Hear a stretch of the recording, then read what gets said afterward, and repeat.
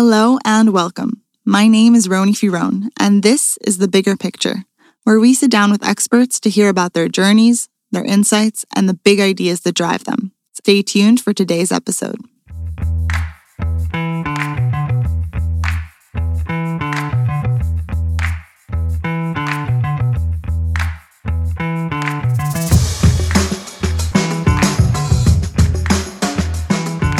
In today's episode, I spoke with Professor David Buss, an evolutionary psychologist from UT Austin, about his latest book, When Men Behave Badly: The Hidden Roots of Sexual Deception, Harassment, and Assault. This conversation was incredibly enlightening.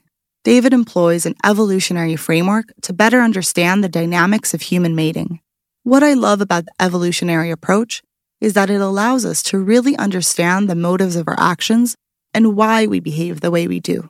Evolutionary psychology lets us look at human emotion, cognition, and behavior through a historic lens. And so we can understand how the environments of our far past shaped us to what we are today, and how, in our modern world, certain evolved tendencies may no longer serve us and may seem maladaptive. But really, for the majority of human history, they had a very purposeful function.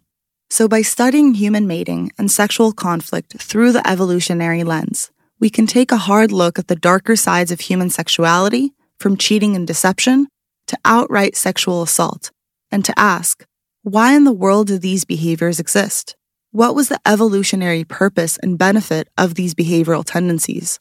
And how can understanding the evolutionary background of these drives help us overcome them and evolve past them? David has devoted his career to understanding the full scope of human mating, and his commitment to discovering the truths at the core, even in the most dangerous and taboo of topics, is exceptional. And in my opinion, true understanding must occur before change can take place. So now, let's talk about what happens when men behave badly. David Buss, it's great to talk to you today. And before we dive into your new book, Why Men Behave Badly, I wanted to set the stage in terms of what is evolutionary psychology. And I think it's important to understand the evolutionary framework as a lens that allows us to explore the ultimate causes of our psychological makeup today, why we are the way we are. Because looking at evolution helps us put our behaviors, thoughts, and emotions all into a much broader historical context of deep time, where over thousands and thousands of years, certain human traits were better for survival. And so the humans who survived were precisely the ones with those traits. And the psychological operating system we have today has essentially come to be because of this long dance with natural selection. So can you tell us how you would define evolutionary psychology? And what do you think most people misunderstand about this framework? Well, that was a very eloquent summary. Yeah, so evolutionary psychology is basically psychology informed by an evolutionary perspective. And what that means is there are two key ingredients there. One is the causal origin of whatever psychological mechanisms or adaptations we have. And I'll get into some detail about those in natural and sexual selection. And the second and critical component that an evolutionary perspective adds is function.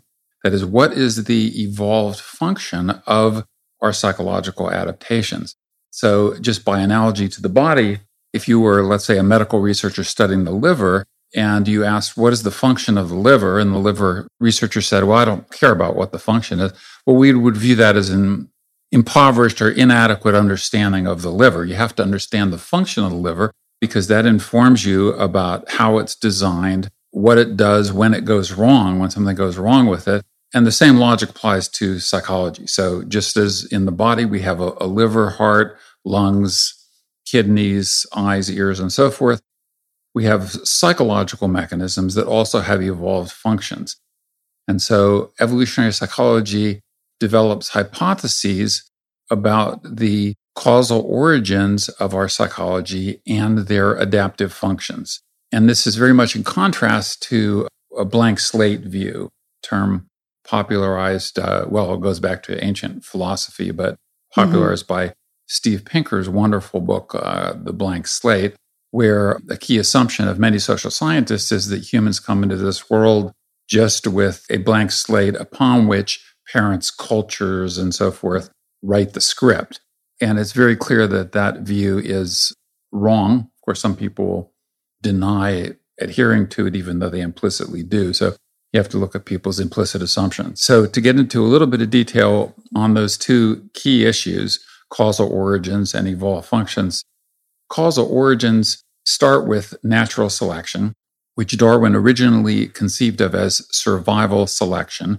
And the logic was that characteristics that led organisms to survive, those organisms lived to reproductive age. And so then they mated, reproduced, and then passed on the adaptations or qualities that led to their survival. And so in the case of humans, we have an astonishing variety of these that are well known, some less well known, some more well known. But for example, fears. We have evolved fears, darkness, strangers, spiders, snakes, heights, that is hazards that really could shorten your life pretty dramatically over evolutionary time. And so it's people don't have, for example, fears of cars, which are currently more dangerous to us. So This is an example of a mismatch in a way that, evolution is a slow process. And so we are evolved to deal with adaptive problems that our ancestors faced, but not necessarily the modern adaptive problems. But Darwin was very puzzled or troubled, I should say, by phenomena that couldn't be explained by the so-called survival selection. And things were like the brilliant plumage of peacocks was one, sexual dimorphism. Why do males and females of many species differ in size, shape, morphology? Since they both face the same survival problems, why would they differ? And why would different species vary in the magnitude of sexual dimorphism that they faced? And so these phenomena, like the plumage of peacocks and many other bird species and the massive antlers on elk and so forth, really troubled Darwin. He said, even the sight of a peacock gives me nightmares. He was troubled by this. And so he was actually a very good scientist in that he had a tendency to ignore or forget facts that were inconsistent with his theory. So he developed a separate notebook and forced himself to write it down so he would be forced to confront them theoretically. Wow. And so the end result was this, something I try to teach my students to do. Yeah. Because we all like our pet hypotheses, but when something doesn't make sense. Yeah. So many scientific discoveries have been like that, where something just cannot be explained by existing theory, and that leads to a novel and a breakthrough theory. And in Darwin's case, the breakthrough theory was the theory of sexual selection. So sexual selection deals not with the evolution of characteristics by virtue of their survival advantage, but rather by virtue of their mating advantage. Right. And Darwin identified two causal processes by which mating advantage could occur. One is intrasexual competition or same-sex competition. Logic, the stereotyping, two stags locking horns in combat. The victor gains sexual access to the female. Loser ambles off with a broken antler, dejected, low self-esteem, needing psychotherapy or whatever. But the logic is very simple, but very powerful. So whatever qualities lead to success in these same-sex contests, those get passed on in greater numbers because of the sexual access that the victors gain. Qualities associated with losing these battles basically bite the evolutionary dust.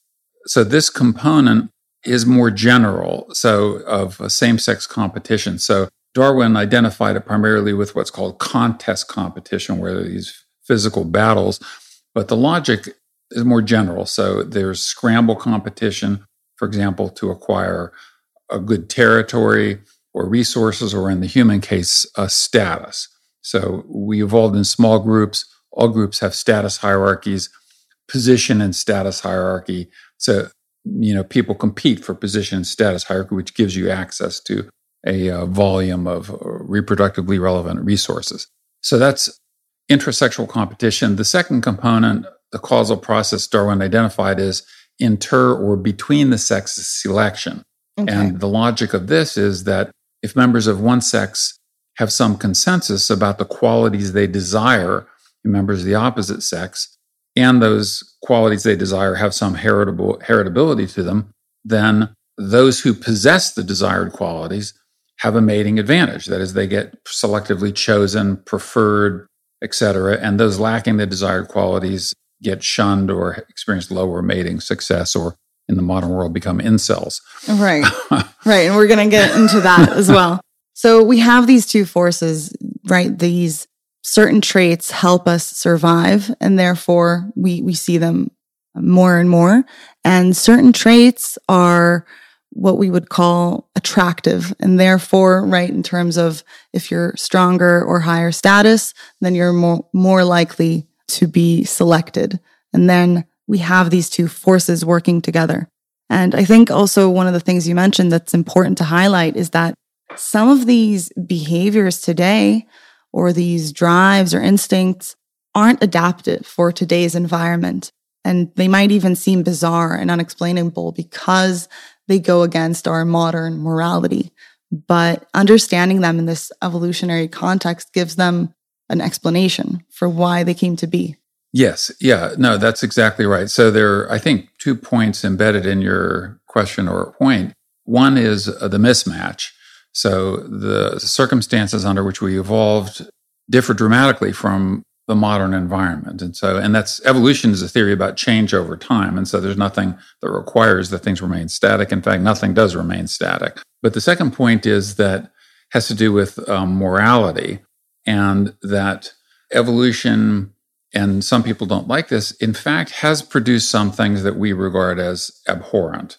And we can get into those, but they include things like forms of aggression, even infanticide under certain circumstances.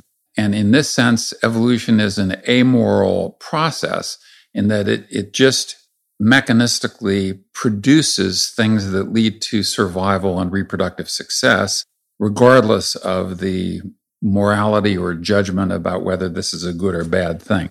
And so it's very important to distinguish what is from what ought to be, or what evolved from our standards of morality. Right. And I think when these things, come up against our morality today, it's important to know where they came from and why they evolved. And that doesn't excuse them, but it does give an explanation for why we see these behaviors still. So in your book, you lay out all sorts of reasons for sexual conflict between the sexes, from minor to extreme cases. But what we see is that there are inherent built-in differences between how men and women perceive sex and relationships. And these differences can oftentimes lead to conflict.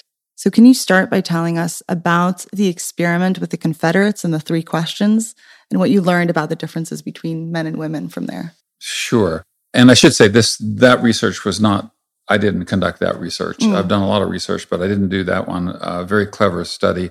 Probably wouldn't be able to get it by the ethics committee to do nowadays. But when was it? When did it happen? Well, the first one appeared in 1989, and then it's been replicated multiple times, including about half a dozen European cultures. So what they did is basically, it was very clever. So they had people simply walk up to members of the opposite sex. So they were called Confederates, or members of the experimental team, walk up to members of the opposite sex, and they say, "Hi, I've been noticing you around lately. I find you very attractive." They would ask them one of 3 questions.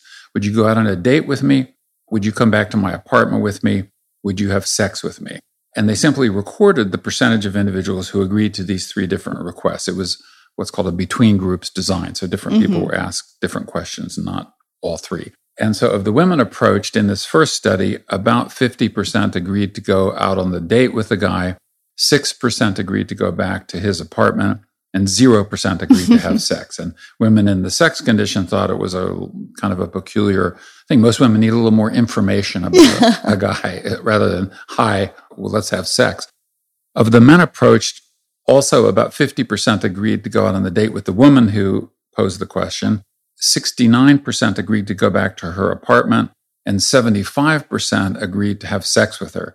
So for those who doubt that men and women differ in their sexual psychology, I would just draw your attention to these very dramatic sex differences. And even of the 25% of the men who declined, several were apologetic about it, citing a girlfriend, a fiance, or parents in town and asking for a phone number and a rain check. Whereas some women were offended by the sex question, men were typically flattered by the sex question. Right. Probably never happened to them in their lives. Right. No, so that just goes to show the huge difference of how we perceive these things. And just in terms of the outrage that the last question created in women, a lot of times men might think that sexual advance is simply flattering, where for women, it doesn't seem that way. Now, where does a man's need for sexual variety come from an evolutionary perspective? Yeah, I wouldn't say it's a need. I would say it's a desire. Okay. So, need is something, this is perhaps splitting hairs, but like you need food, you need air, there are certain things you need. You need not to be bitten by poisonous snakes. But desire, I think this desire for sexual variety, and what I mean by that is desire for a variety of different partners. This is one of the largest psychological sex differences, period, and one of the largest effect sizes in the entire field of psychology. So over the next, let's say, 5 or 10 years, men desire 8, 10, 12 partners. Some desire 100, some desire 1,000. Women say, one in the next month would, actually 8/10 in the next month, one in the next couple of years, and they level out at 4 to 5 in the lifespan. So importantly, It's not 0 and it's not 1, although there are individual differences. A lot of people do put 1. So some women have some desire for sexual variety. And this is one of these things where there's a major gap in cross-sex understanding. Where, sometimes I'll talk to women, they'll say, well, I have a desire for sexual variety. I'm attracted to, I don't know, Brad Pitt, Ryan Gosling, whatever. But it is nowhere near men's desire. So recently I had an 85-year-old man email me after reading my new book. And he said, I'm 85 years old, probably has no sex life whatsoever. He said, but every day when I walk down the street, I'm tortured by the women who pass by, and my brain punishes me by causing me to evaluate their sexual attractiveness. And so it's not a blessing to have these desires that can, for 99.9% of the men, can never possibly be met. But men find themselves sexually attracted to a much larger variety of women. So the why has to do with asymmetries in parental investment. And this was Trivers' brilliant insight, 1972, Robert Trivers' theory of parental investment and sexual selection, where he asked the question, what drives the two components of sexual selection that I identified earlier? And his answer was magnitude of parental investment. So the sex that invests more tends to be more choosy or discriminating or selective about who they mate with. The sex that invests less tends to be more competitive with members of their own sex for sexual access to the high investing sex. So in the human case, women have a much higher, what's called obligatory parental investment. So that's the 9-month pregnancy. And so obligatory, women can't say, I really am busy with my career. I only want to put in 2.5 months. It's part of our reproductive biology to produce a single child. Men, that minimum obligatory is basically one act of conceptive sex. And then, of course, there's subsequent investment, which would have been obligatory ancestrally, namely lactation or breastfeeding, which typically would last 2 to 4 years in ancestral environments. So what that means is that the payoff of different mating strategies differed over evolutionary time for the sexes, where the primary limitation on a male's reproductive success would have been the number of fertile women that he could gain sexual access to. And sky's the limit in principle. Whereas for women, adding additional sex partners doesn't really increase her reproductive success, unless perhaps she had an infertile partner, then adding an additional one might help. And then there are also certain conditions, certain theories, which we can get into later, that suggest that there indeed are some advantages to women pursuing mates other than their primary mate, and perhaps even pursuing multiple mates. But the sex difference is enormous. And so that evolutionary cause, recurrent generation after generation, is what led to this massive sex difference and desire for sexual variety. Right. It's at the core, this parental investment difference here. It's at the core of the differences of men and women and their attitude towards sex. And I think misunderstanding that can lead to a lot of conflict. Where have you seen that these misunderstandings of the difference can create conflict between men and women? Yeah, well, it starts, the conflict starts on the mating market, goes into relationships, and then even occurs in the aftermath of breakups. So on the mating market, for example, what you have is the most frequent circumstances. A man is pursuing a short-term mating strategy, wants casual sex, a brief hookup, and the woman's looking for a long-term mate. And so you see a vivid illustration of that is on Tinder, which apparently, although some representatives from Tinder do not deny this, but some claim that as many as 30% of the men on Tinder are in fact married or in relationships. And so they're looking for something on the side. So what you get is, this is a mating market conflict. What you get is deception. So men feign long-term interest. They give off cues to long-term interest, exaggerate the depth of their commitment, exaggerate the similarity of their interests, and even sometimes say, I love you and I'm falling in love with you. Or, give all the signals of long-term when they're really interested in short-term.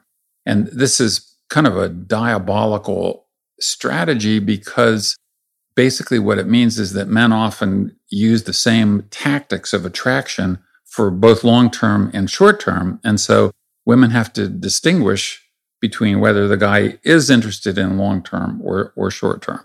So that occurs in the mating market. Once you're in a relationship, it occurs in the form of infidelity. So every study shows that there's a sex difference in infidelity. More men than women commit infidelity.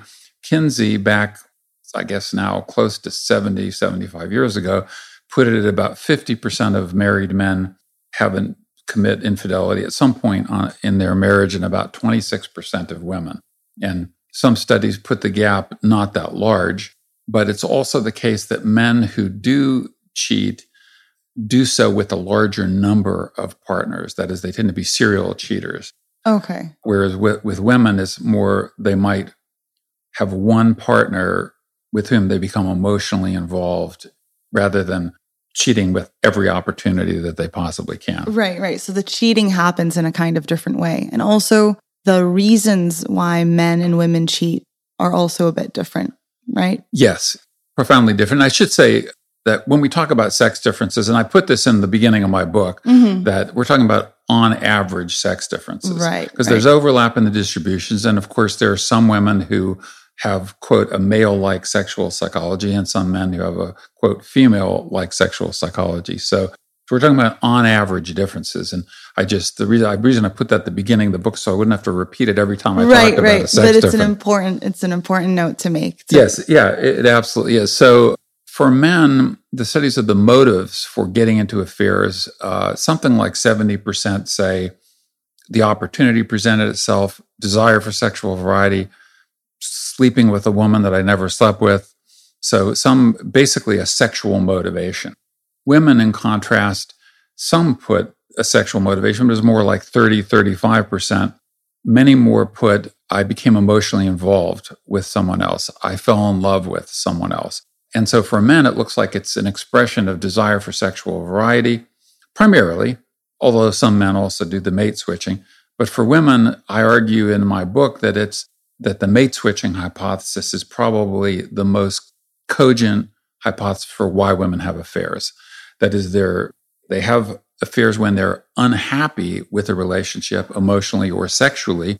You may say that's totally obvious, but men, if you look at men, there's no difference between married men who have affairs and those who don't in terms of their marital happiness. They can be perfectly happy with their partner, perfectly in love with their partner, and still have that desire for sexual variety on the side. Interesting. So women who cheat are most likely kind of on the way out of the relationship in their head, right? They're ready to leave that relationship.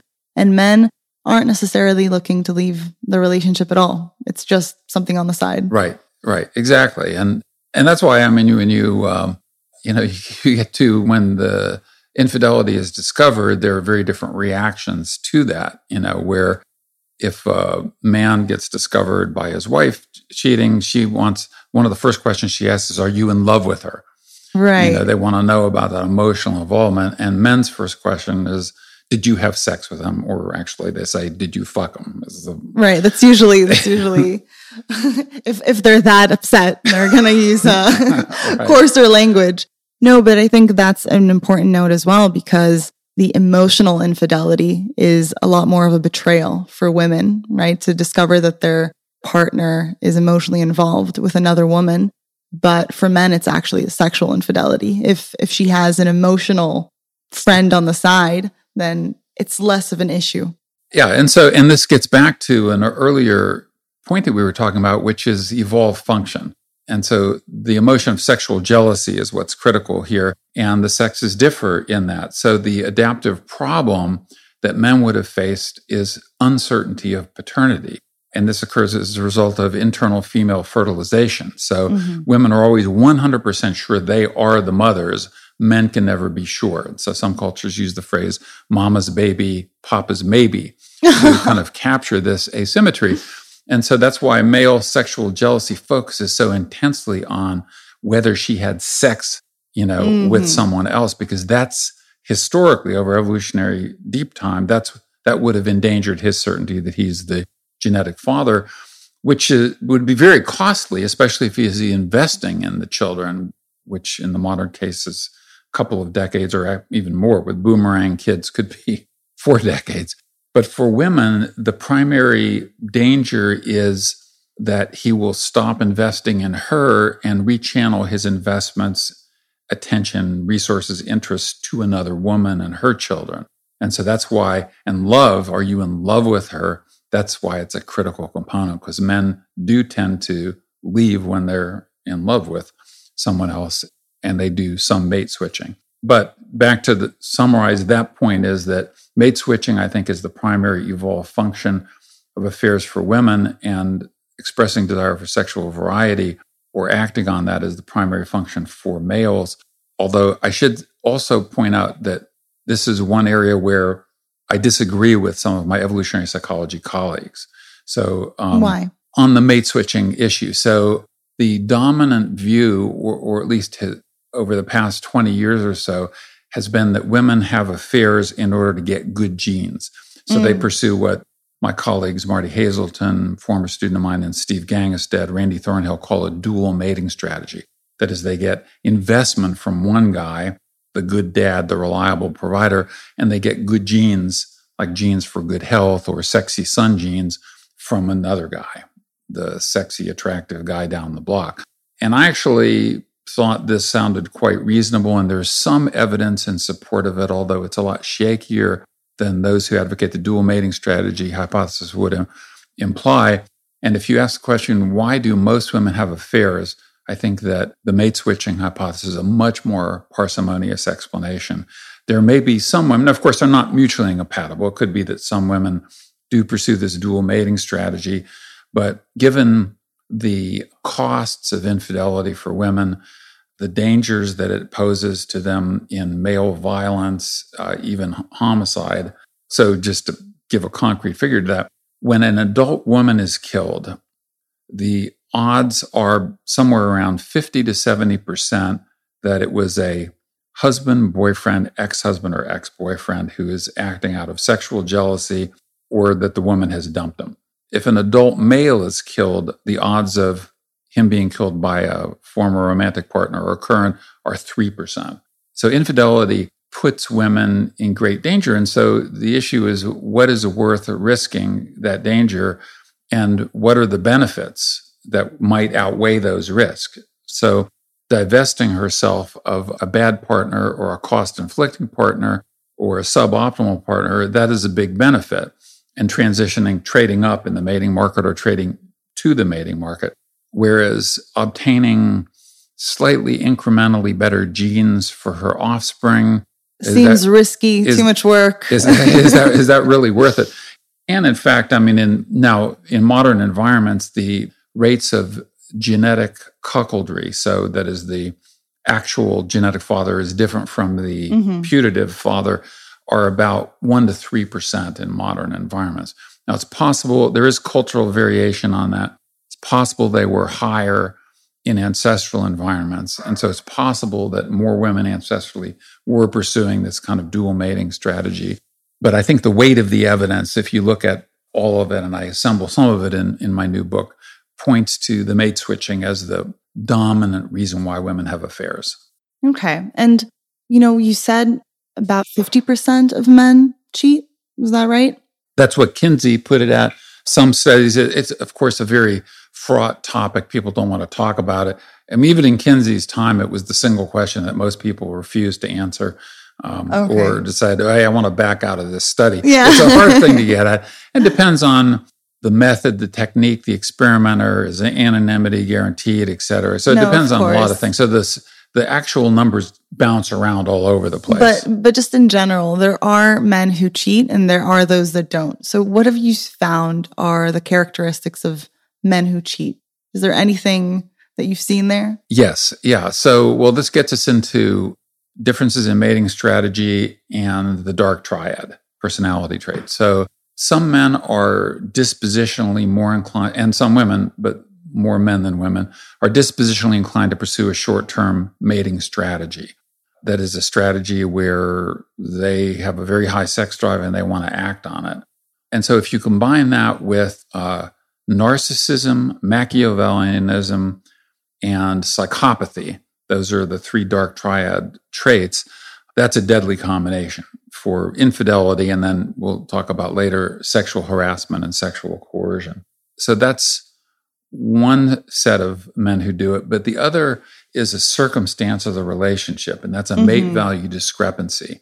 Okay. So if the man perceives that he's higher in mate value, so if he thinks he's an 8 and his regular partner is a 6, he feels entitled to use that excess mate value to sex on the side. Okay, so mate value discrepancy. So can you explain to us what exactly is mate value and what are the characteristics that men and women are looking for in a mate? So those are big questions. So to reverse the order of that. Sure. So what men and women look for in a mate, it depends on whether they're looking for a short-term mate or a long-term mate. So those qualities differ. But in long-term mating, men and women look for many of the same characteristics. They want a partner who's intelligent, healthy, dependable, emotionally stable, adaptable, good sense of humor, many characteristics they have in common. Where they differ, where the sexes differ, is that men place a greater priority on physical appearance, physical attractiveness, good looks, and youth, relative youth. And women place a greater priority on status, resources, status trajectory, resource trajectory. Is this guy going somewhere? Does he have drive? Is he ambitious? Is he well respected by his peers? So the kind of resource and status cluster versus the attractiveness, physical attractiveness, and youth cluster. Those are the sex differences. And these also make very good evolutionary sense and had been hypothesized in advance of their discovery. So in fact, I tested those hypotheses. They'd been around for a while. I tested them for the first time in my 37 culture study, which included Israel, by the way. Okay. I had both Jewish Israelis and Palestinian Israelis in the sample, a pretty decent sample. I'm still in touch with my Israeli collaborator, by the way. Oh, yeah. On that. So, who was it? It's Marilyn Safir. Okay.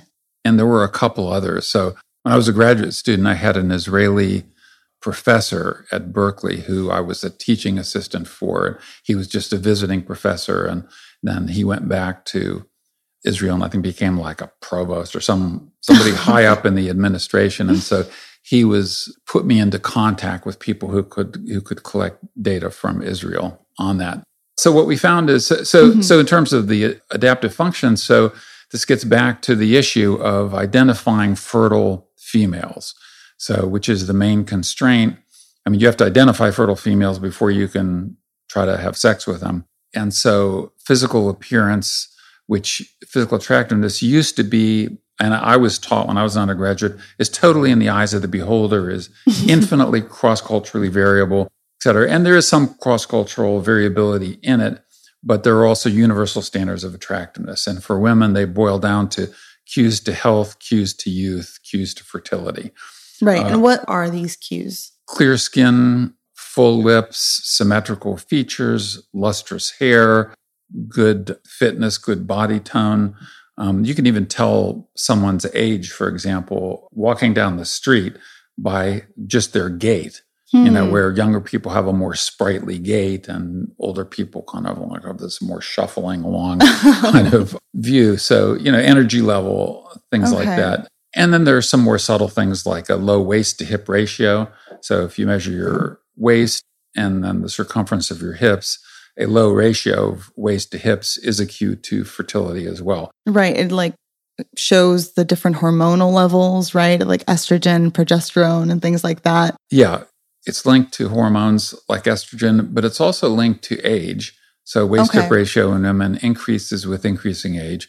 And it's also linked to things like certain health problems, certain endocrinological problems will cause high waist-hip ratio. And pregnancy, of course, will cause high waist-hip ratio. And for women, from women's perspective, women also need to identify fertile mates, but it's less of a problem. It would have been less of a problem for our ancestral mothers simply because male fertility is much less sharply age constrained. Males who are in their 40s, 50s, 60s, and sometimes 70s can and sometimes do reproduce. They do remain fertile, although sperm quality does decline and there are other issues associated with that. But women's fertility is much more compressed into a smaller number of years. Right.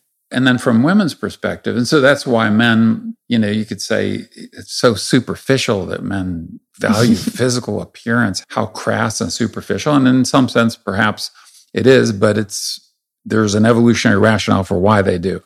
Right. There's a reason that certain things are perceived as attractive because they signal that the woman is healthier. She is able to reproduce, right? Yes. So it's not just the superficial kind of men are obsessed with looks. There's a reason behind it.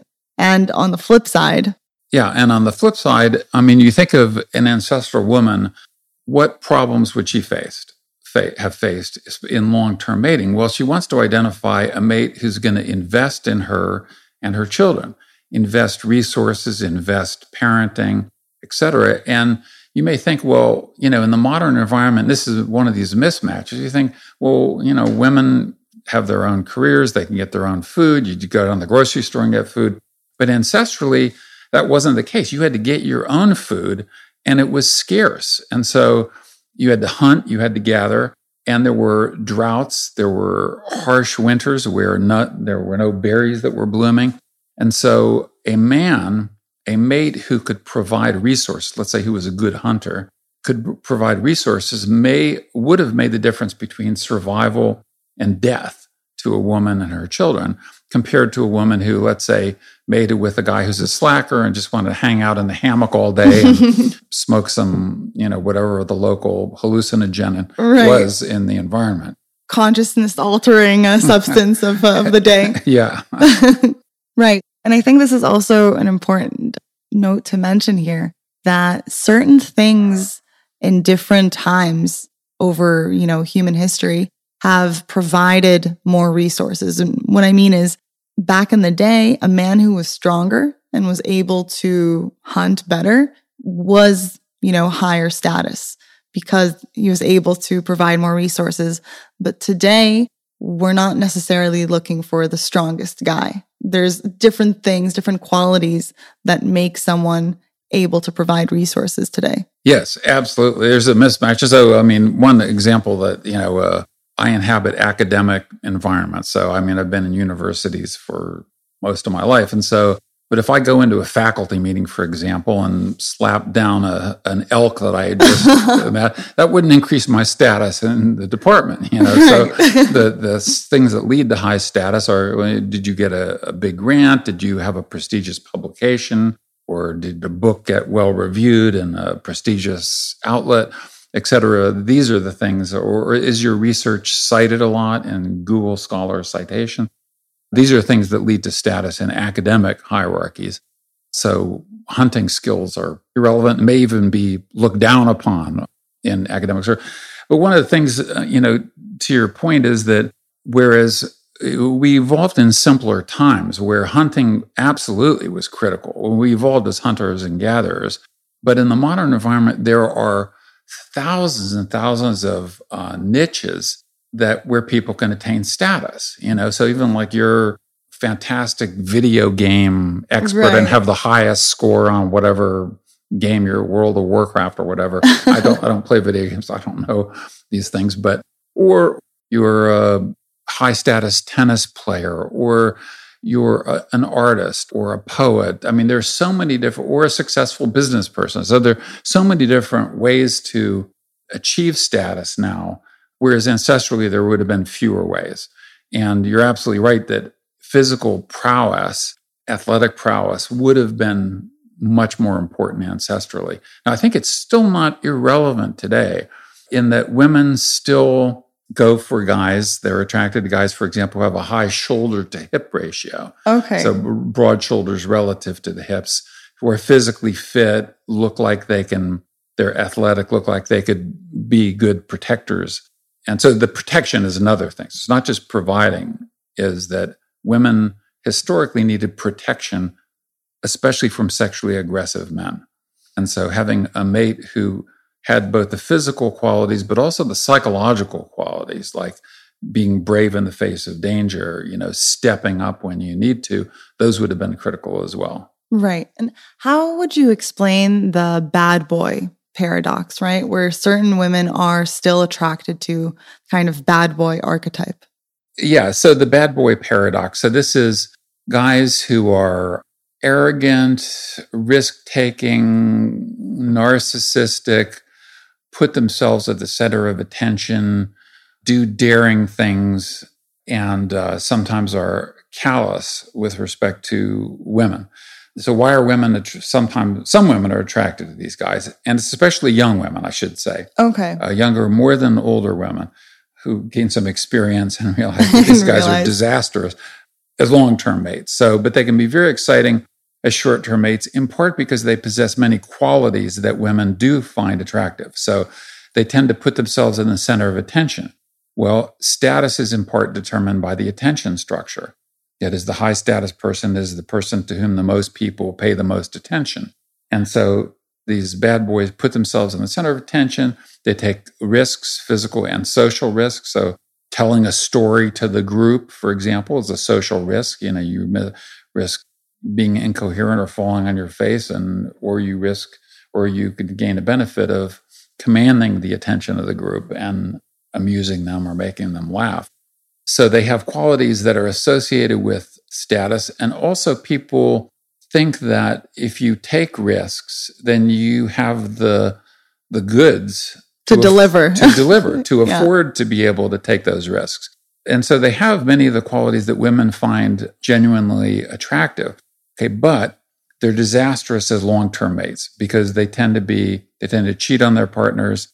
They tend to be narcissistic, and so they have overly inflated views of their intelligence, desirability, and savvy.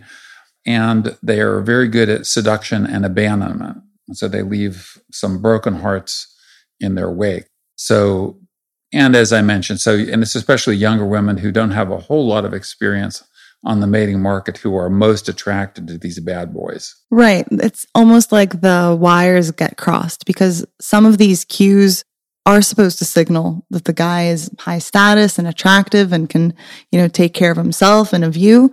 But really, there's a lot of red flags that go into it. And I guess the less experienced you are, the more you can get confused and mistake these cues for someone who can actually deliver. Yes. But not necessarily. But that's also comforting to know that older women, they learn at some point that these are not the kinds of guys that you want to get involved with.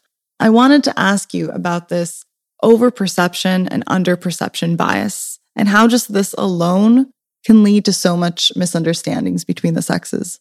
This is a fascinating topic. So the sexual overperception bias is the typical case is woman smiles at a man and a man thinks, she's sexually or romantically interested in me, or accidentally brushes up against his arm. He thinks, she touched me. That's a dead sure sign.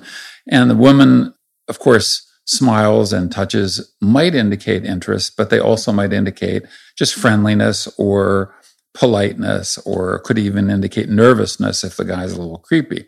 Right. So overly smiling just to right. just to get over the awkwardness of the guy. Yeah. Yeah, exactly. So the bottom line is that men tend to infer sexual interest when it's not there.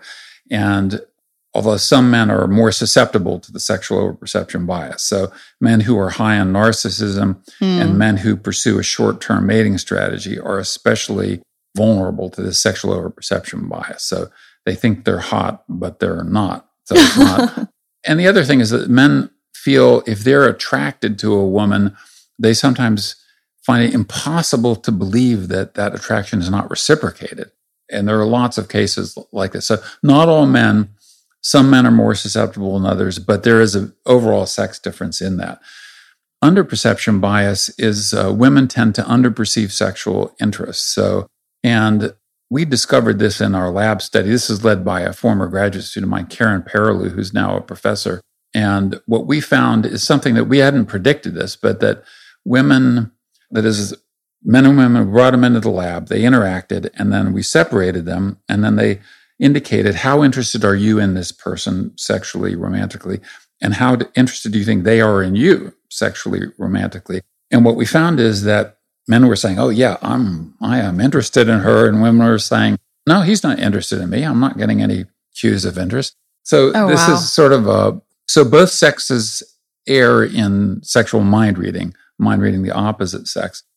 And why women underperceive is somewhat speculative. So one hypothesis is that men conceal their sexual interests. And I think there's some merit to this. That is, it's a disastrous strategy that, hi, would you have sex with me? I find you sexually attractive. Let's have sex. It's a terrible strategy. You know? Right. So it indicates short-term interest, indicates, as I said, women need more information. Right. That might only work for Ryan Gosling and in some romantic comedy movies, but across the board usually doesn't work. Right. For most men, no, it totally backfires. So men might be sexually attracted to the woman, but intentionally suppress any signals of that. And so he didn't give any signals of sexual interest, so I guess he's not interested. So that's one hypothesis as to why. Another might be, and these aren't mutually incompatible, another might be that one problem that women face is deflecting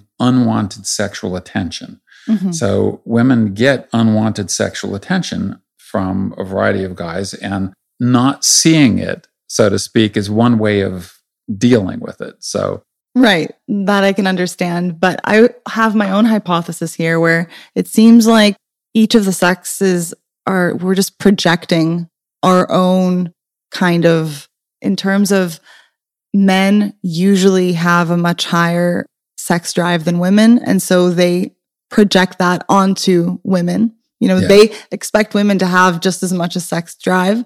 So they're thinking, okay, if she's smiling to me, that's probably sexual interest. But on the other hand, women aren't thinking about sex as much as men. So they're just kind of assuming that, oh, that's not going through his mind at all. I like your idea. And the way that I would phrase it is that people use their own sexual psychology as the kind of default in inferring the sexual psychology of others. And this is a problem in that we're all stuck in the interior of our own brains and our own minds. And so we can't ever know for sure what's going on in other people's minds. So we have to make inferences about it. And so using your own sexual psychology as a default in inferring the sexual psychology of others is a big mistake when it comes to cross-sex mind reading. And a classic example, one that I also talk about in the book, is sending unwanted photographs of genitals. So they're colloquially called dick pics. Right. And part of it, I think this is one of these mind reading errors where men do find pictures of nude women and, sort of disembodied body parts to be sexually attractive. And so they think, oh, will find them attractive. And so, but most women don't. So they're like, most women are like, gross. This is like, I don't want this. This sort of. Yeah. What was he thinking? Yeah. And this is like one of these, like, kind of illustrates the gulf of failure of cross-sex mind reading, where men are, again, just as you said, using their own sexual psychology to infer the sexual psychology of others. Right.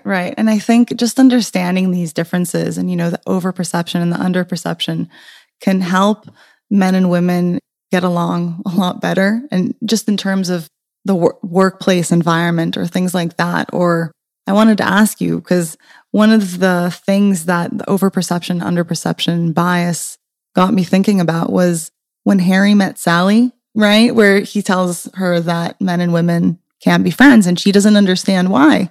And I was wondering if you've found anything in your research about platonic relationships between men and women. Yes.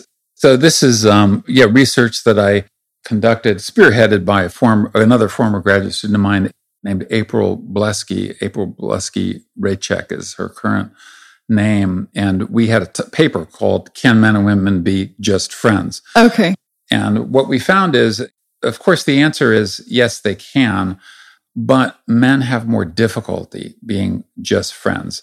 And they have more difficulty because they become sexually attracted or romantically attracted to their opposite sex friend. And when that attraction is not reciprocated, it sometimes causes either conflict or sometimes the ending of the friendship. And so men have more difficulty being just friends than women do. But one of the twists in that is this issue of backup mates. Right. That is, women sometimes cultivate opposite sex friendships as backup mates should something befall their regular mateship. So there's backup mates, and there's also the element of having bodyguards, right? Having these intact relationships with different males. But let's get into the backup mates thing first. Why do people have backup mates? What is this phenomenon? Well, ancestrally and even currently, something could always go wrong with your current mateship. So the relationship could implode for a variety of reasons. Your partner could become alcoholic or addicted to drugs or get injured or get killed or dump you or, there are all kinds of things. And these would have occurred ancestrally as well. In fact, from a female point of view, ancestrally, males risked getting killed at much higher rates than they do now. So a woman's husband, in some cultures like the Yanomama or the Gabusi, it's like 30% plus males get killed by other males. And so a lot of women then are left with no mate if that happens. So the backup mate notion is that women cultivate backup mates should something happen. So just like you have car insurance, like house insurance, if something bad happens to your house or car, you have mate insurance if something bad happens to your mateship. And so I think it makes good evolutionary sense that women do cultivate backup mates. Right. And the modern version of that would be like in Friends, where, who was it? It was Chandler and Monica, I think. Before they got married, they made a pact to when they're 40, and if they're both still single, I might be confusing the characters, but it was it was that kind of idea of, having someone as a backup. Okay. I wanted to ask you, in terms of the dating market today and the culture of, liberalism, maybe around the dating culture today, what do you think the negative impact of that, of having our attitudes are more lenient around, casual sex and less committed relationships and less of an emphasis on monogamy? So what kind of dating market results from this, from the playboys to incels? Okay. So mating in the modern world. Right.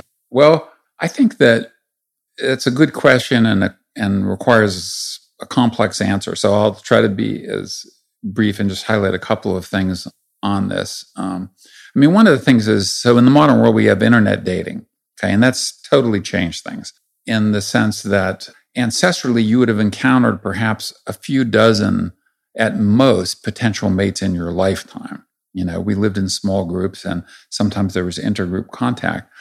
Now we have thousands or millions of potential mates available to us. So one is this sort of what's sometimes called decision paralysis, where... the paradox of choice. Yeah. And people always think, oh, there maybe might be someone just a little bit better around the corner. Whereas ancestrally, you have 6, 8 to choose from. You pick the best one of those and you're kind of done with it, perhaps. And of course, your parents influence it. And that has both good and bad aspects. So one is it gives you access to potential mates that you would never meet in person in your day-to-day life, in your workplace or your friend network, or even at bars. But the downside is this, the paradox of choice and decision paralysis. And then, of course, deception. It's very difficult, more difficult to detect deception in online dating than it is in person. Because in person, you can read nonverbal cues and you can assess things like, is this person, not answering, or do they have, I don't know, a wedding ring on or whatever. Right. But one thing that affects there are at least 2 other modern things that affect things like casual sex in the mating market. So one is what's called the hookup culture, which occurs in modern campuses and then in urban settings and elsewhere. And part of this is driven by sex ratio imbalances. So when there's a surplus of women in the mating market, the whole mating system tends to shift more towards short-term mating. When there's a surplus of men, it shifts more toward long-term mating. Okay, but what's happening on college campuses, universities throughout most of the world, so certainly Western Europe, I don't know about Israel, but Canada, North America, South America, is there are more women going to college, more women going to universities, more women getting higher degrees. And part of that is that there are fewer or no barriers now in many cultures for women to doing that. Women tend to be more conscientious than men, like in the lower grades in high school. And so they get better grades. They're in fact more qualified to get in. And so at my university, there's about 54% women, and what does that make? 46% men. Texas Christian University up near Dallas, it's 60% women, 40% men. And the exceptions are engineering schools, where you still find a predominance of men. But so what that means is the rarer sex is in a better position to implement their mating strategy, their preferred mating strategy. And so we know that men have a stronger motivation for casual sex than women on average. And so when there's a surplus of women, that means that basically women are forced to compete for a smaller pool of men, and they compete by sexualizing their appearance and offering sex sooner than they would otherwise be inclined to do it. So I gave a talk at this Texas Christian University, so where there's the 60-40 balance, and I talked to the undergraduate women there, and they said things like that a guy who's normally a 5 on the mating market would be an 8 at Texas Christian University. And then I talked to some guys who had formerly attended this university, and they get this kind of glazed look in their eyes as they fondly remember this one time in their life where they had high mate value and kind of unprecedented access to women. So the sex ratio is important. And then I think, so those are solid. And we know this, we see this in a variety of cultures, and even over time when there's a surplus of women, things shift more toward short-term mating. But also there's an unknown effect of pornography on this. So kids growing up, and even from a very young age, have access to online pornography, which I think tampers with male sexual psychology in a couple of ways. One is that it tricks their psychology into thinking that there's an abundance of sexually willing women out in the world who will have sex after meeting for 15 seconds. That's what male pornography is often like. There's no... Right, a man walks in the door, then... right. And then, there's no context, no emotional involvement, no psychological intimacy, none of these. No, the woman was really just waiting for the man to arrive all day. right. And she's immediately sexually aroused, excited, infinitely orgasmic, and so forth. So that's sort of on the one side. So men's sexual psychology may be tricked into thinking that there's this abundance of willing women. They may spend their time looking at pornography rather than interacting with real women, and this might decrease their ambition. Right. Or doing things that will increase their status. Yes. Yeah, exactly. And so that's why I wrote an essay, and I talk about it in my new book as well, about what I call the mating crisis among educated women, where you have this problem where there are more educated women than men, and women are more selective on precisely those attributes. That is, women don't like to long-term mate with guys who are less intelligent, less educated, less successful, or have lower status than they do. Right. That's an important note here, because women do look, across their kind of attractiveness rating and up, right? Yes. So women usually try to find mates with higher mate value than them, or the same mate value, while men will look for women who have the same mate value and sometimes lower than. Right. And this gets back to your earlier question about what is mate value and what are the components. And so we never kind of closed that loop. Yeah. But physical appearance, because of the sex difference in mate preferences, this leads to sex differences in the components of mate value. So where physical appearance is a more important component of women's mate value than men's mate value, whereas a man's status, resources, position, relative rank are more important to a man's mate value. And so what that means is that men are much more willing to mate with women who are less educated, less intelligent than they are, especially if she's physically attractive. Right, but the same isn't true for women. Same is not true for women. And that's why you see, I was looking at, studying mating. I like to look at mate ships, but I was looking at this one rock star, and I can't even remember his name, but it was just stunning. This guy is, forgive the phrase, but he was butt ugly. Really ugly. Like if you saw him down the street, if you didn't know who he was or what he did, this guy is a real low in mate value. Okay. But his wife is this like drop dead gorgeous model. Well, it turns out he's a famous rock star who wrote this big hit, back in the day or whatever. But you just see him, you can just see this. So whenever you see a guy who is not very attractive with a woman who is stunningly attractive, the odds are he's got these other things going for him. Right, very high status and some sort of niche. No, there's always, that stereotype, like that cliche where you see a man and a woman, and the woman is clearly much more attractive, and you're thinking, what's going on there? But really, there's an explanation for it. So in terms of also this, dating culture today, I think an important note here is that the fact that men can engage in, more short-term mating strategies creates this, and the fact that women are looking for men who are higher status creates this uneven distribution, right? Where we're seeing that the top maybe 20 percentile of men have access to almost all of the women, and then women kind of have to settle for these uncommitted relationships a lot of times. And then there's a huge percentage of men who want to find a mate and aren't very successful at it when we have this kind of, hookup culture.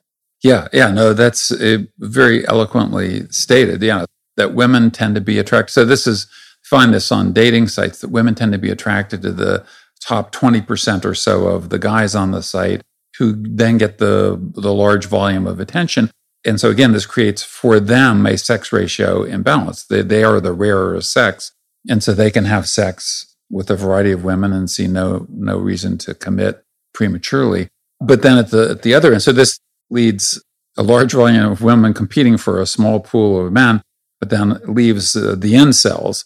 Right. So, and what are incels for people who don't know? Incels are involuntarily celibate. So that's where the acronyms comes from. Involuntarily celibate men in this case.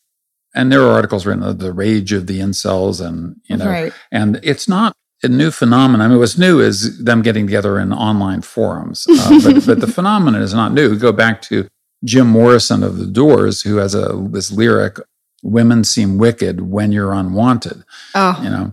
And kind of captures that essence of that. So, I mean, in extreme cases, these guys become serial killers. So like there was the famous case in Santa Barbara, the Isla Vista killer who killed 3 people and wrote this manifesto, which is highly esteemed by the incel community, of He says, like, since I hit puberty, I've been attracted to these women, and they just don't give me the time of day. They have no attraction, and I'm infinitely tired of this. And they hate the women who spurn them, and they also hate the men who women are attracted to. So, and they even have terms for these, like they call the women Stacys and they call the men Chads. Oh, wow. And they despise both of these. And so that, like, this Isla Vista killer killed both men and women. And some, of course, are extremely misogynistic and direct their hostility toward women. But it gets back to that issue, women seem wicked when you're unwanted. The advice I try to give to this group is to get rid of your hostility, work on your mate value, because you can improve your mate value. You can hygiene, for example. This is another sex difference. Women have a more acute sense of smell than men. And men are like, they're oblivious to if they stink, their house is a mess, or, they haven't washed the dishes in a week or whatever. I mean, there are things you can do. Hygiene, becoming more dependable, achieving more in your work. There are all kinds of things you can do to improve your mate value. That's one issue there. The other issue is that there's a sex difference in spectrum disorders. So autism and things like that. They're called spectrum disorders and one of the key components is a deficit in mind reading ability and kind of cognitive empathy. Yes. Yeah. The ability to correctly understand the thoughts, desires, and emotions of the person you're interacting with. And so men are more like that on average. And so that's part of the problem with the incels is they lack the social skills due to this mind reading deficit, the social skills to have interesting interactions with the women that they're attracted to. But those too can be developed. I mean, these are, everyone can improve their skills. I mean, there are some things you can't change. Your height, you're stuck with how tall you are or short you are, but many things can be improved. Right. There's, I think, the fact that whenever there is any hostility or resentment within you, it's important to look at what can I actually do to change the situation? What control do I have? Because hostility and resentment never help anybody, right? You never actually get what you want through that avenue. So whatever the situation is, knowing that you can take some of the control back and work on yourself, whatever the situation is, right? But increasing your mate value and doing these small, simple things. And as you said, social skills as well. For the socially awkward, it's definitely good to know that those are skills that you can develop, even if social interactions don't always go so smoothly. Yeah, absolutely. And I just add one more to that is boldness. So that is, some guys have what I call dating anxiety, where they're attracted to women, but they just can't muster up the courage to actually talk to her.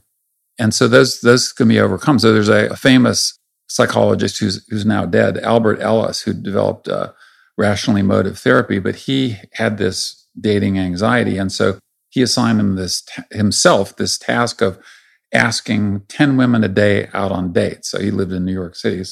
And he said, like, after a week, and he got shot down by like 99.9%.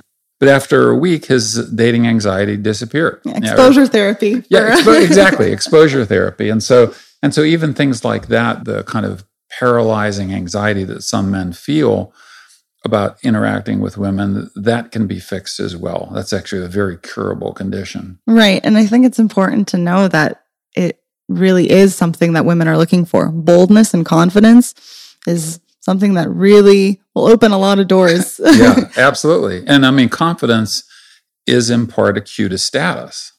It shows that you're comfortable with yourself and you're relaxed with yourself and are not afraid to approach people. And that in itself is something that I think everyone is looking for. Now, I wanted to ask about this idea of mate guarding. And what are some of the common methods of mate guarding that you found?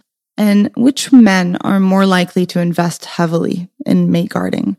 So mate guarding, so both men and women do mate guarding, or what I call mate retention tactics. So you know, long-term mating is something that you want to preserve. And you can't just say, okay, now I've selected the mate, they've selected me, now I can just go off and ignore everything.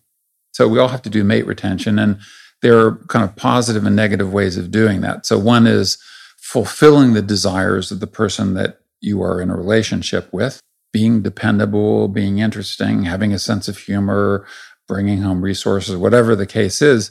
And then on the flip side, there are kind of what I call cost infliction tactics of mate retention. So, and these occur either when there's a threat of infidelity or defection, or when the man lacks the benefits to provide the woman. So under these conditions, sometimes men engage in these cost infliction tactics, which can range from trying to undermine her self-esteem, so verbal abuse, psychological abuse, all the way to physical abuse or sexual abuse as well, which occurs, we know now, in a non-trivial minority of mating relationships.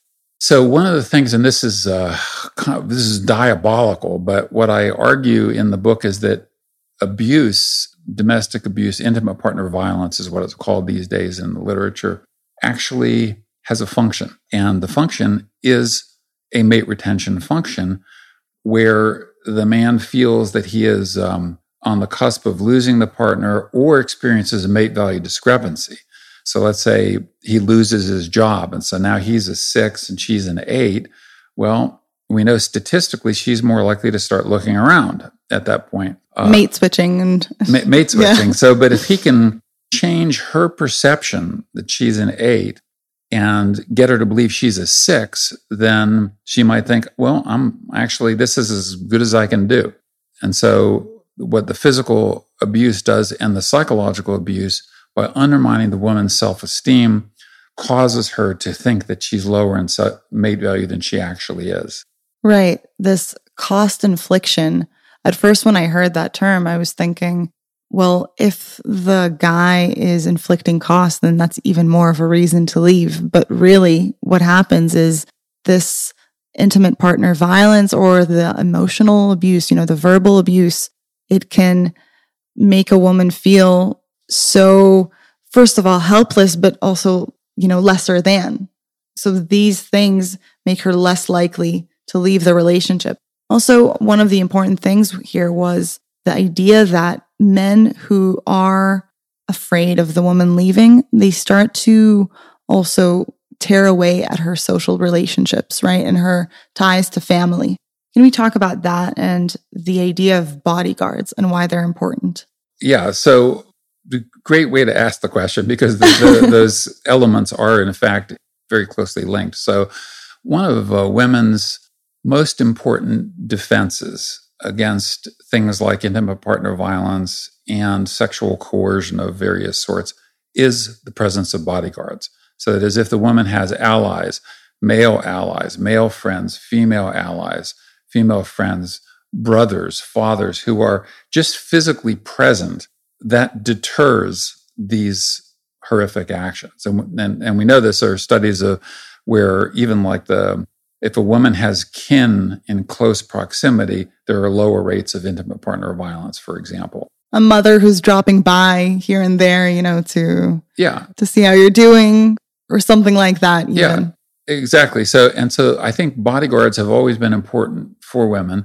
And what the wife beater, to put it bluntly, does is one of the tactics is to try to cut off her relationships with her friends and her family, cut off those social ties.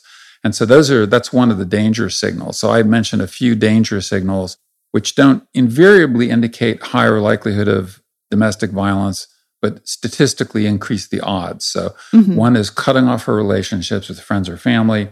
2 is undermining her self-esteem through verbal abuse or physical abuse.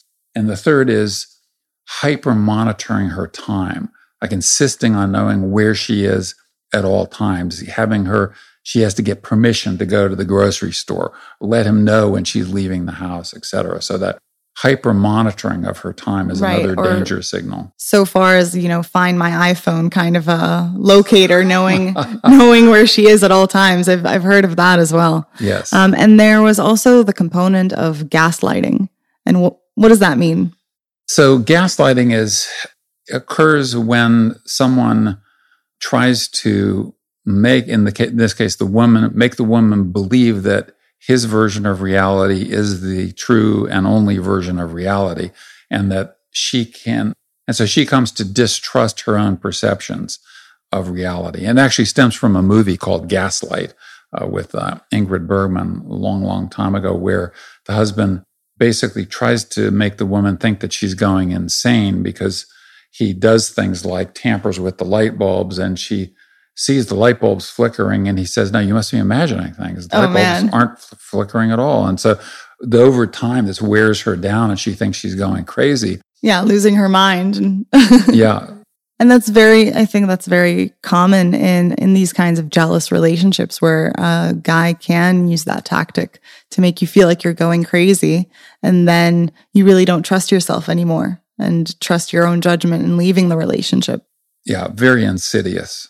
Right. So this idea of bodyguards, this idea also just of having healthy, intact relationships with other men, like your father, brothers, or male friends, and how this can be a protector for intimate partner violence, but also that I think one of the things you found is that women who have had healthier relationships with, for instance, brothers, father, or just grew up around males have less of a likelihood of finding themselves in, sexual assault cases or the like.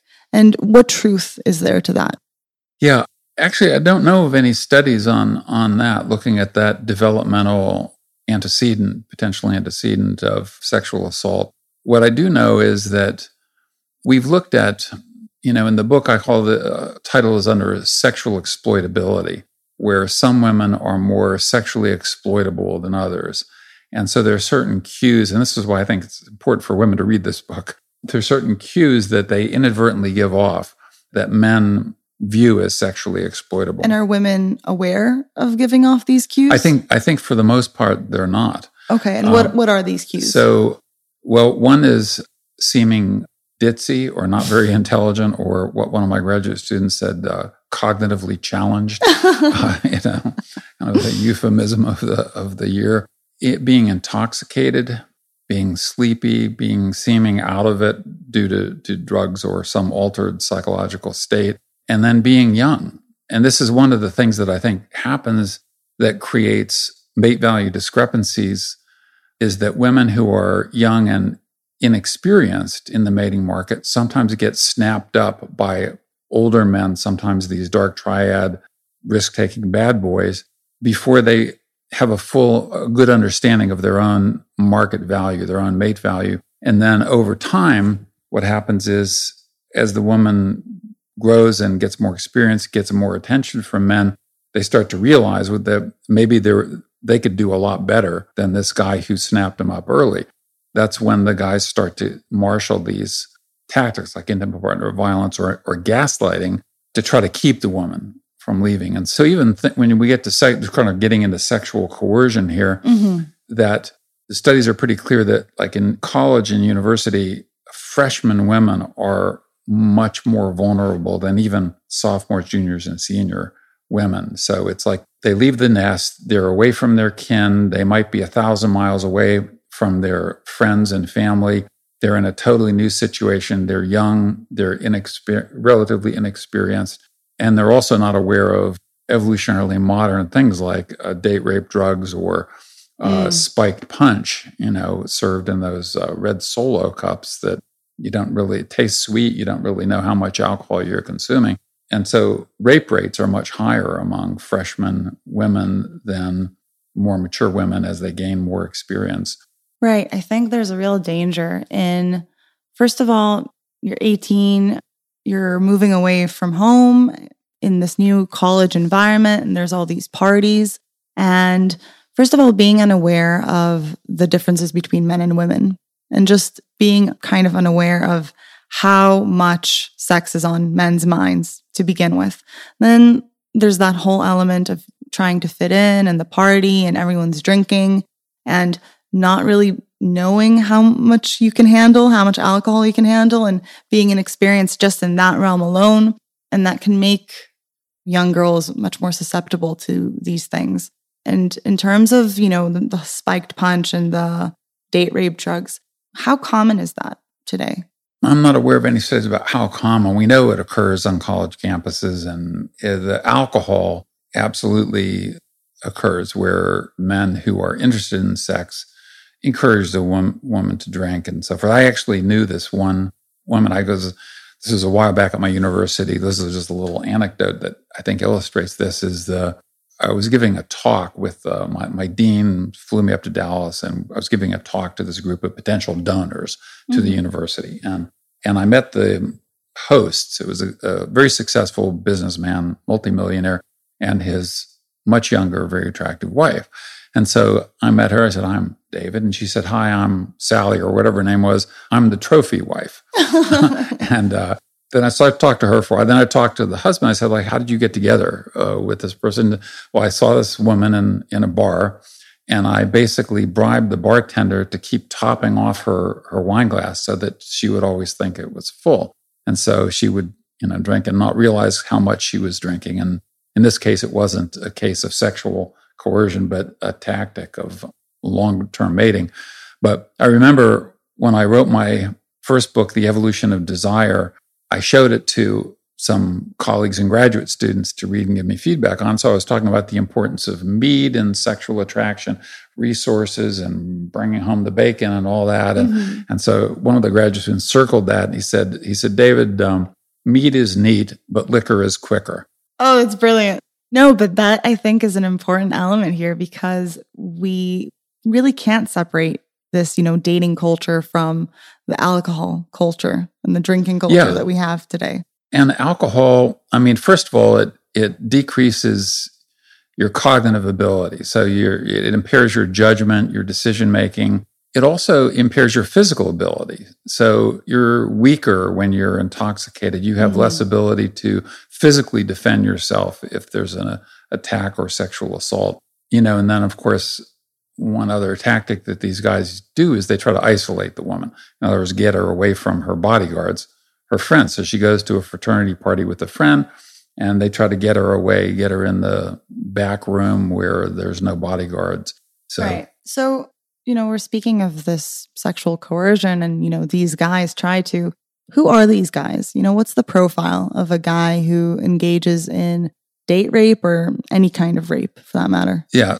Well, we know a fair amount about this, and it's basically the dark triad combined with a short-term mating strategy. And maybe I should just elaborate a little bit on the dark triad. Yeah. So narcissism, Machiavellianism, and psychopathy.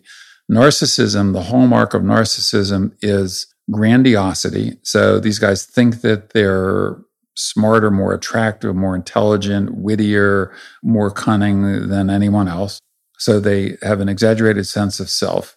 Second is entitlement. They feel entitled to a larger slice of the pie, and that includes sex as well. They feel sexually entitled. I'm so great, I deserve whatever woman I am attracted to. So that's narcissism. And then there's some other elements of narcissism. Then Machiavellianism is basically people who pursue an exploitative social strategy. So these are the liars, the cheaters, the deceivers, the people who view other people as pawns to be manipulated for their own selfish goals. Right. People who use people. Yes. In a nutshell. Perfect. Yeah, that's a great summary. And then psychopathy, one of the hallmarks of psychopathy is lack of empathy. So most normal human beings have an empathy circuit. That is, we feel emotional compassion for someone who's suffering or someone who gets hurt. Psychopaths don't at all. Right. And they lack the emotional empathy part. Yeah. And so it's just simply not present. Sometimes they learn to fake displaying it, but they don't feel it. They just are totally indifferent to the suffering of other people. And so it's just their selfish goals that matter, and the other person's suffering is totally irrelevant. Right. And these guys are often very good at cognitive empathy. So they have good theory of mind. They understand how to get into people's heads, but they just don't care about people. And they don't feel the emotional component of what the other person is feeling. Yes. Yeah, exactly. Now, so when you take this dark triad cluster and you combine it with a short-term mating strategy, that's the most dangerous combination. So these are the guys who are most likely to be serial sexual harassers and serial sexual coercers or rapists.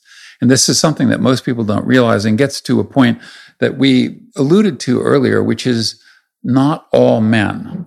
And that's why I hope that my book is not a book of male bashing. My book is an attempt to identify the underlying psychology of conflict between the sexes and the subset of men who's most likely to commit the egregious forms of sexual coercion. And it is these dark triad guys who are pursuing a short-term mating strategy. And they're serial in the sense that most guys, I think, are in reality find morally abhorrent the idea of sexually harassing a woman or forcing her to have sex when she does not want to. Most guys find that morally abhorrent, but not these dark triad guys. That's part of their strategy. And so they tend, like one example I mentioned in the book is this guy, a former senator, Senator Packwood, who just had the classic sexual overperception bias. He thought he was just hot shit and that women were attracted to his bulging biceps. And he knew that the reason the woman happened to be in the copy room with him is because she wanted his body and everything. Anyway, had 20 different women accused him of sexual harassment, and he basically resigned from the Senate before there was a vote to oust him because he would have been ousted. But the point is, like, 20 women, and the same, or you look at some of the more famous cases now, Harvey Weinstein, dozens and dozens, probably more than 100 women, Bill Cosby, Jeffrey Epstein, these people where there are tons and tons of victims. And this gets to another issue that we kind of alluded to before, which is the mate deprivation hypothesis, which is that, and this has been advanced by Randy Thornhill, who is a very eminent evolutionary psychologist and biologist, and it's a perfectly plausible hypothesis. That is, men who cannot attract women through normal means of attraction or seduction resort to force as an alternative strategy. So what I call colloquially the loser male strategy. So right, if you can't get a woman, then you use force instead. But that's not necessarily what you found. Right. What I found, and I don't really have a stake in the outcome. I didn't advance any hypotheses, but there's evidence that points in the opposite direction. That is, men who are high status, men who are successful. So like Harvey Weinstein or even Bill Cosby, he had apparently multiple consensual affairs, so there was no need for him to force women. Jeffrey Epstein, a multi-millionaire or billionaire, depending on what they eventually find his resources are. Harvey Weinstein, fabulously one of the most successful movie moguls in history. And so it's not the loser male. So the reason that I think that there was initial seeming support for the loser male hypothesis of sexual coercion is that if you look at convicted rapists, they tend to come from the lower SES groups and so forth. But part of the reason for that, I argue, is that they don't have access to the high-powered lawyers.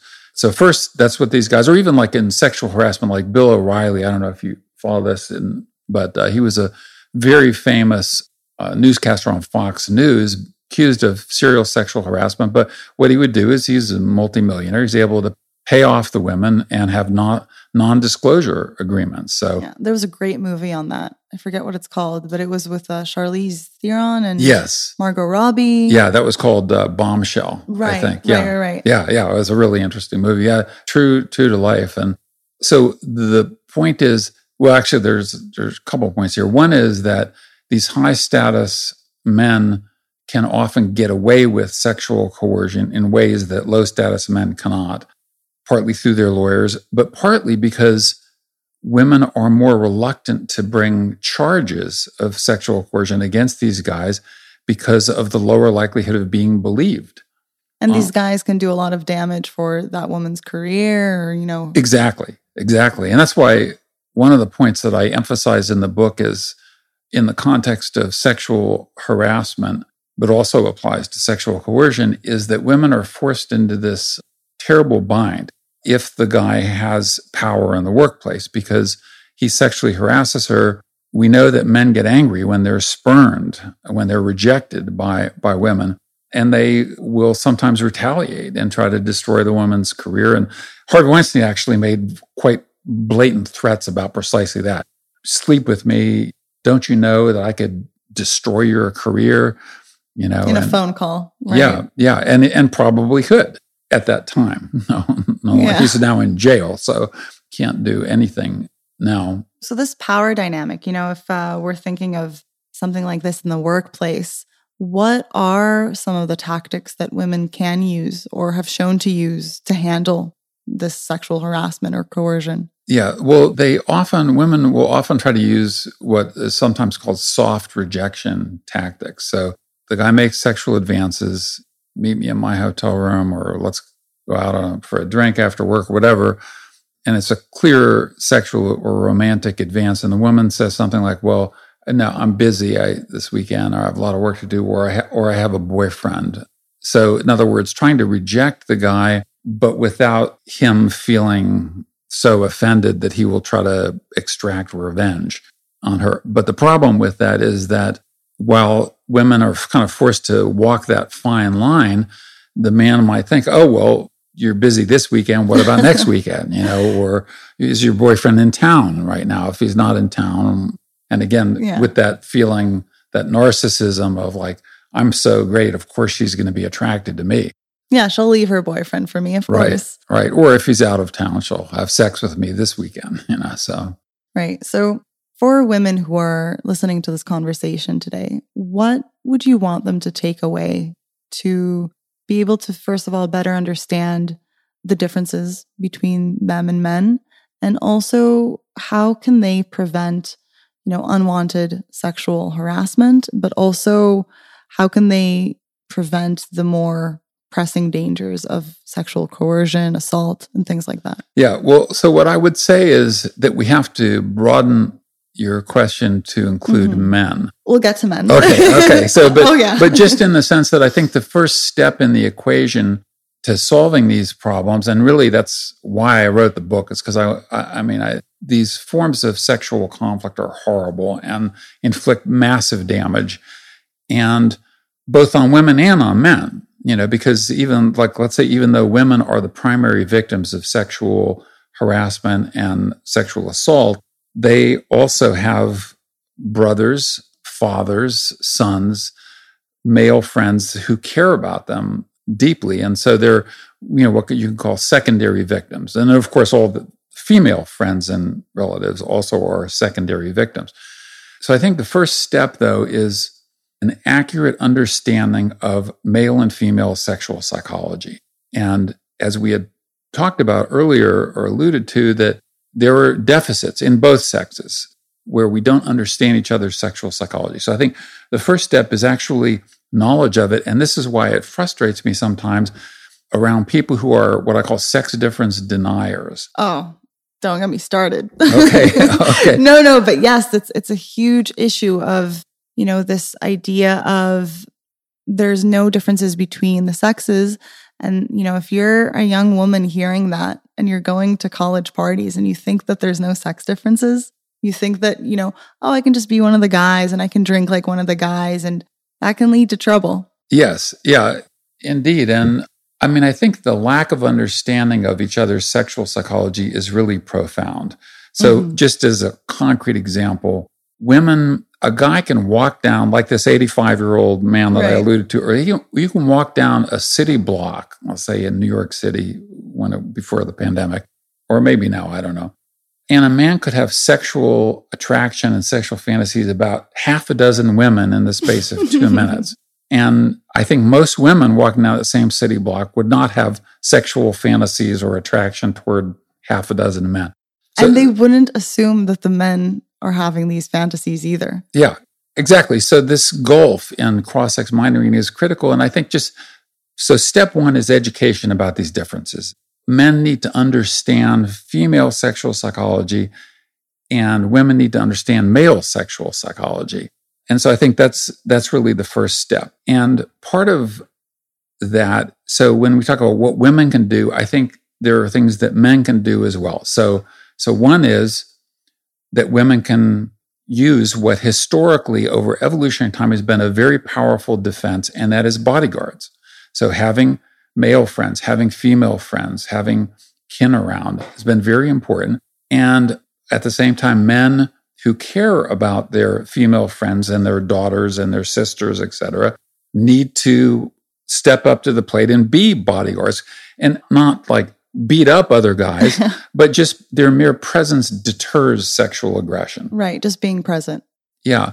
And so I think that's why I want to include men in this discussion, because otherwise it seems, as we kind of alluded to before, it seems like if we say, okay, what can women do to avoid this? It seems like we're blaming women. No, 100%. And we don't want to do that. We're absolutely not doing that. I wanted to start kind of by seeing what women can do, what is in their power to reduce the likelihood, first of all. But as you said, we can't leave men out of this conversation. And first, there's this connection between the sexes where right now we've been talking about the differences between men and women, but really our lives are constantly intertwined, yes. Right? You have a father and a mother and brothers and sisters, and you have friends who are both male and female, and you have cousins and everything. And you have this very intertwined community of different people, different sexes in your life. And we can't separate that out. So violence against women at the end of the day affects everybody and doesn't only affect women. So that's just one thing. And the second is, your book is called Why Men Behave Badly. And as we said, not all men behave badly. But what I wonder is, what in education of boys, early on can prevent some of these misunderstandings and even worse forms of harassment and assault? Yeah, I think what I would do if I were king of the universe is I would make this a required course in, let's say, even high school, because, people enter puberty at a young age, and all of a sudden there's this whole suite of hormonal and psychological shifts. They enter into mate competition. They become sexually attractive. But there's no, in high school, there are courses on chemistry and algebra and history and all these things, but there are almost no courses on, well, let's have a deep understanding of how to create a good relationship, how to select a good mate, how to deal with conflicts in relationships, how to minimize the odds of sexual coercion. So I would have a required course on that sort of thing. Probably won't happen in the near future, but I'm sorry, I've lost the thread of your question. So what in the education of boys how can we raise boys, from the early years to later? How can we educate them to avoid these, sexual conflicts? Yeah. I think that, as I mentioned earlier, and I think this is important, just awareness of each other's sexual psychology and the sex differences therein. So male understanding of the fact that he will be sexually attracted to women who are not interested in him. And that if she smiles at him, that does not mean that she's interested. You should wait until you have more information, more cues that make it a little bit more obvious. And women are actually pretty good at that. I mean, sometimes people are like, when men are the initiators and women respond, but I actually think it's an exaggeration, because women clearly signal to guys that they're interested. Yeah, they're dropping the handkerchief, so to speak. Do you know about this? Yes, yeah. Metaphorically dropping the handkerchief. Yeah, exactly. But even there are guys who are oblivious to these cues. So right, just having this information is so powerful and can really make a shift. And I'm sure, for men reading this book, some of the things that give an explanation, for instance, for the desire for sexual variety. I think just understanding that could be liberating, to understand where it's coming from. And even if you're in a relationship, but you're looking at other women and, you're conflicted and you don't know why, you can't not pay attention to other women, where this is coming from. Yeah, absolutely. I think that it does. I mean, concrete example of this is a guy told me that after he read my book, he would find himself, he was in a married relationship and he was attracted to women other than his wife. And he interpreted that to mean, well, maybe I don't love my wife anymore. But once he read my book, he realized, no, these are two separate mechanisms. Love is an emotion that evolved for long-term pair bonding. And then there's this desire for sexual variety.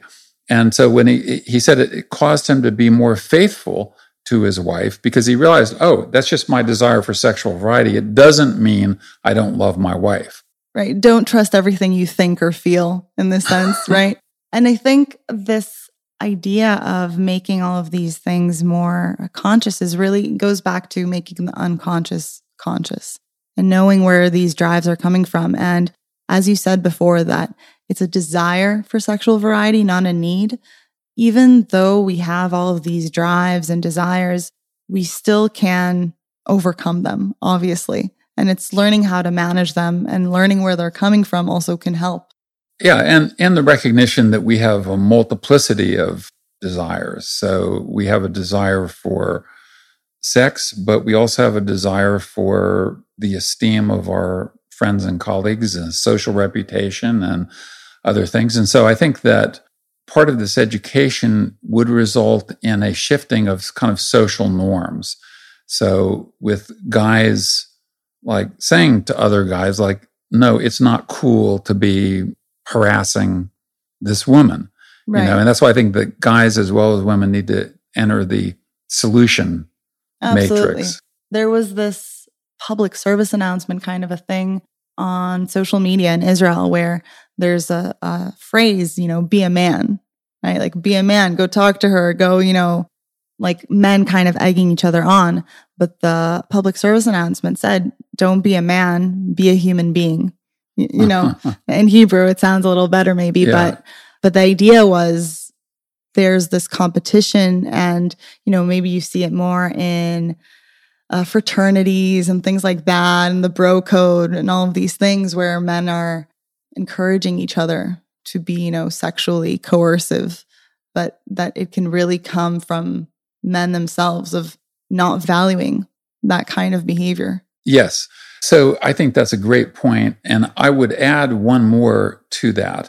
And that is that there is this subset of men, the dark triad, men who are pursuing short-term mating, who are going to be relatively impervious to these social interventions. Like with a psychopath that lacks empathy, there's all the evidence. So you can't cause a psychopath to have empathy when that circuit does not exist in the psychopath. And so in that context, I think that what we need is education about the cues to the dark triad and the cues to the guy pursuing a short-term mating strategy. And there are some cues. So for example, how the person treats other people. So like I look at how the guy treats the wait staff when you go out to a restaurant. Is he rude to them? Does he insult them or et cetera? How does the guy treat animals, cats and dogs, pets? And sometimes like some of these guys are like they grow up, like they enjoy torturing pets and things like that. Right. One of the early signs. Yeah, one of the early signs. And so kind of knowledge of what the cues to the dark triad are, and I try to highlight some of them in the book, and there are undoubtedly more to be discovered. But so there is this subset that's not going to be highly susceptible to changing our socialization and information campaigns around these things.